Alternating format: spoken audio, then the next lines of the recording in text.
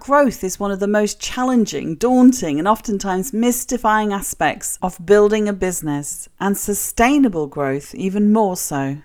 People get stuck at the start, in the middle, and when they want to scale up. In this episode, we'll look at what we mean by growth and how we measure it.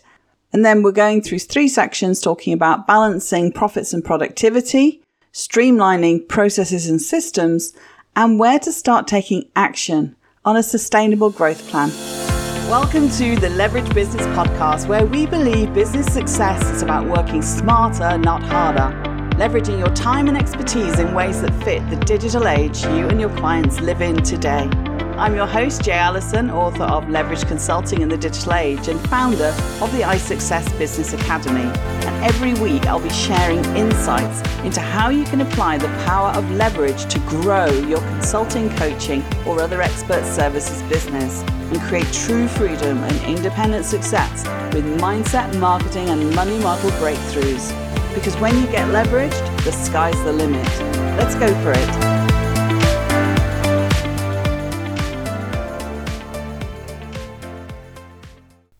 Today, we're going to talk about how to leverage your time for sustainable business growth.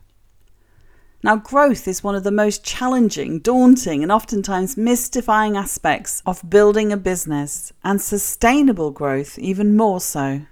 People get stuck at the start, in the middle, and when they want to scale up.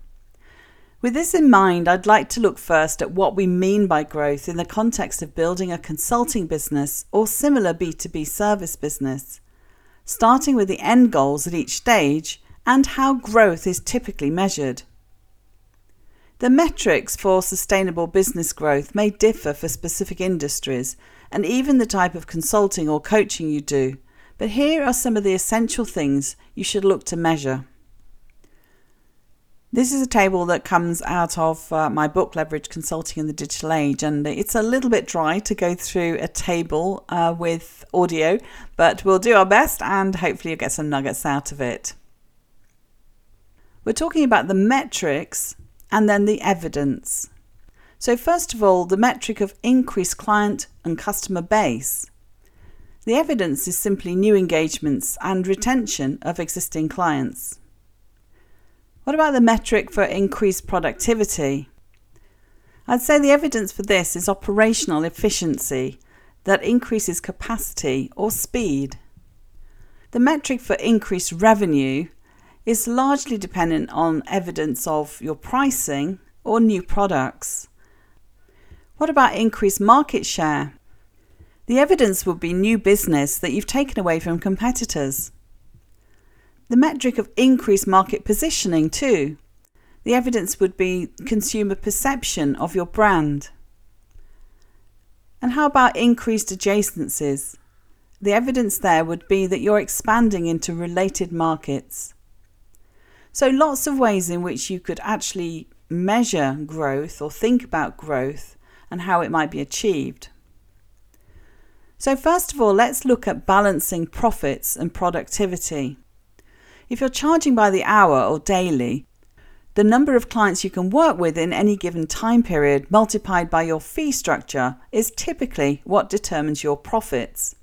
But there is a ceiling as you only have so many hours in the day and days in the week. Working longer hours or more days a week is okay for a bit, but not sustainable in the longer term. There are a few quick wins to earn yourself a bit more time back in the short term though.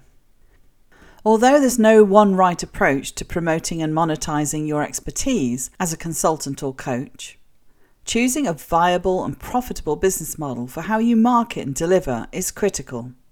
That's the power of leverage in the digital arena. What you don't want is for your consulting work to feel like a job. Developing a streamlined process for acquiring new clients, finding leveraged ways to serve clients, and using technology to automate key business processes are all ways to enable growth to an extent, because they free up a little bit more of your time otherwise spent on operational work rather than billable client work. And if you could increase your productivity helping your clients, that is how effectively, efficiently and economically you work to deliver the agreed outcome, you'd create a bit of leverage by having more capacity to serve more clients. The issue though is that when our client flow is good, we're usually too busy delivering projects to think about more leverage strategies. There's no space in the brain, let alone in the diary, to spend time improving our efficiency or planning for growth. We don't feel we have time to hire and train people to take some of the pressure off us. And we often don't dare increase our prices for fear it will all come tumbling down. For many, it's a case of surviving rather than thriving. Keeping the proverbial head above water, working long hours, often doing more for less and feeling unfulfilled. Next level growth can feel like an unattainable goal. To survive and thrive, you most definitely need a plan for bringing in new clients consistently and creating sustainable new revenue. Leadership, marketing, managing a client pipeline, and good communication are crucial parts of the consulting business, but developing the vision and brand message for your business from the get-go is critical. Yet so many consultants and small business owners don't do this foundation work. They jump right in and start on the hamster wheel. It's no wonder then that going solo, running your own practice, can create overwhelm and burnout. If you're not already working at the high end, there's a counter-argument to taking on more clients as the first strategy for growth. You simply duplicate a limited profit system. The best strategy is to work on leveraging you, increase your perceived value, and charge higher fees. Work on clarifying and building your authority status in a specific niche, your specialism or micro-niche, and invest in improving your positioning and visibility as the go-to expert for that one thing. This goes beyond just a marketing ploy. It means developing your awareness and knowledge of what clients worry about and need most, which improves your brand messaging and market positioning. As a thought leader or solutions provider in one particular area in your field, you can attract clients willing to pay higher fees. And that means working on being a source of new ideas, innovating new service or product developments, and building up your intellectual property. The second area you can look at is streamlining processes and systems. The reason so many small businesses struggle to grow is they don't have a strategic approach to attracting, enrolling, and serving clients. If this sounds like you, then you may be either buying leads or have a burst of marketing that generates some contacts and appointments. You may even have tried some new fandangled marketing method you heard about, hoping for a silver bullet. For this, maybe you gained a new client or a group of clients, and then you work with them, usually one-to-one and face-to-face, until that contract is finished, before beginning the dreaded process of looking for new clients all over again.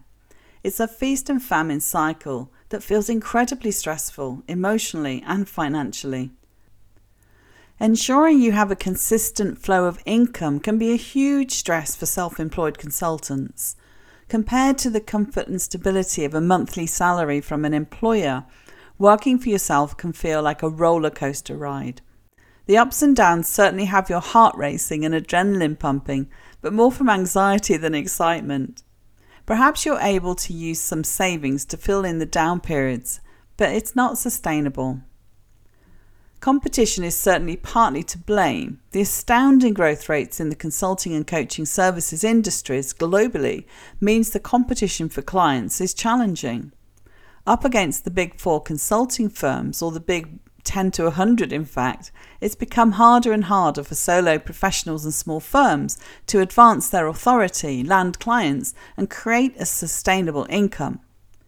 In an increasingly commoditized environment, the little players are losing out to the big names in terms of high-end revenue.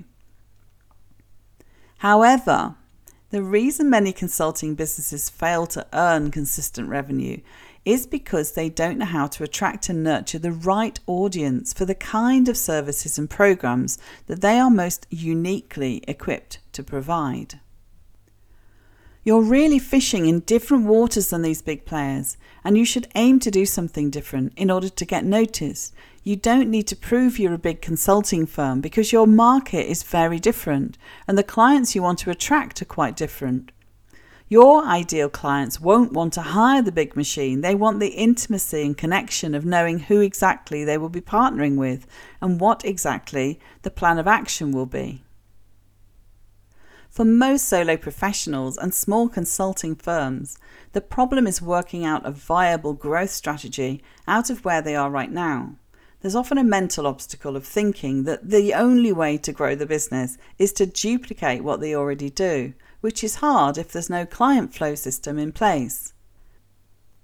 Half the battle with planning for growth is to figure out what's really going on in your business and what's holding you back. It's not always just an operational or tactical issue, it's often a mindset and strategy issue. Understanding the problem within a holistic frame of root cause systems thinking is the best step to resolving it, because if you can't see the bottlenecks and barriers, you'll just be blindly throwing tactical darts at a large dartboard without a bullseye. And that's a far cry from creating sustainable business growth. But systems thinking doesn't always acknowledge what's going on underneath for you, on a personal level, knowing who you are and what you're about, and whether you're working in alignment with your purpose, preferred ways of working, and moving towards your vision of success. If you already sense that things have shifted in consulting and coaching, or if you're struggling to find and secure high-end clients, it's probably why the notion of leverage appeals. You know it's not really just about marketing and getting more clients. In your gut, I bet you know it's about strategy. I strongly believe leveraged strategies offer sustainable business growth that give you long-term viability. It takes advantage of several massive growth trends that are creating a new breed of business entrepreneur, the educational entrepreneur, and responds to the way that clients today wish to engage with and consume consulting or coaching services. Massive growth in digital publishing and online learning are driving many consultants and coaches to become these educational entrepreneurs. This is not a term consigned only to the education sector. It looks a little bit like this. Rather than constantly reinventing your service to fit the unique needs of every new client, savvy consultants are creating packages around a core area of expertise that serves a specific and niche market. When you focus your strategy on a combination of 2, 3 or more global growth trends, it means you're at the forefront, ahead of the crashing waves, and fishing in fresh waters. A leveraged business is most easily achieved by consultants and coaches sticking to 2 main rules.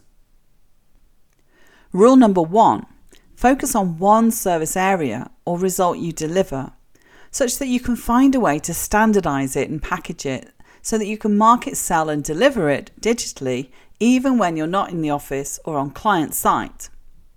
Rule number 2, focus on one perfect customer or client avatar, such that you create a rich expression of who they are and what they need, making it easier to find more of them, engage with them, build a relationship with them, and decide on the best way to be of service to them. For example, on rule number 1, when I focused on strategic marketing for business growth as my one service area, I found I was actually leveraging my expertise across multiple strands: business strategy, operational improvement, and evaluation, as well as combining it with my passion for branding and marketing. When I turned to focus on my ideal clients and what they need to move the needle, so to speak, rule number 2, it really helped to create the right kinds of content to drive my marketing and deliver my programs. You can make the shift towards leverage consulting by thinking about it in terms of the levels you want to reach. At a basic level, it can just be about finding ways to free up time spent on repetitive operational tasks by creating a system and automating it. For instance, you can use email marketing to deliver a sequence of welcoming and nurturing messages, to follow up with a lead, or to send a link to an online step-by-step guide for new clients. Go one level up and you'll find you can leverage your time spent on non-repetitive, more creative tasks too. Some examples that technology can help with.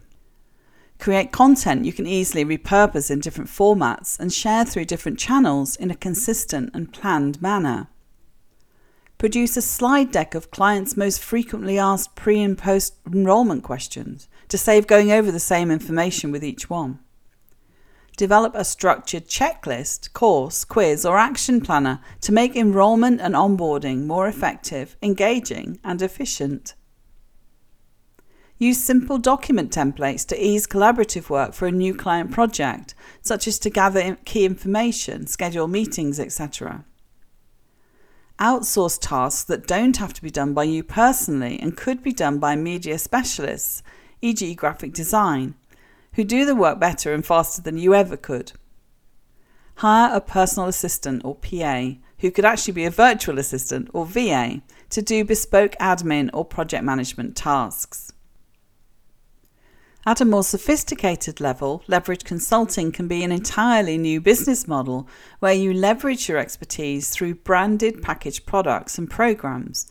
This enables you to serve more people in more ways and achieve higher levels of impact, influence, and income. Leverage consulting or coaching at this level builds your business beyond the limitations of physical location and customized services.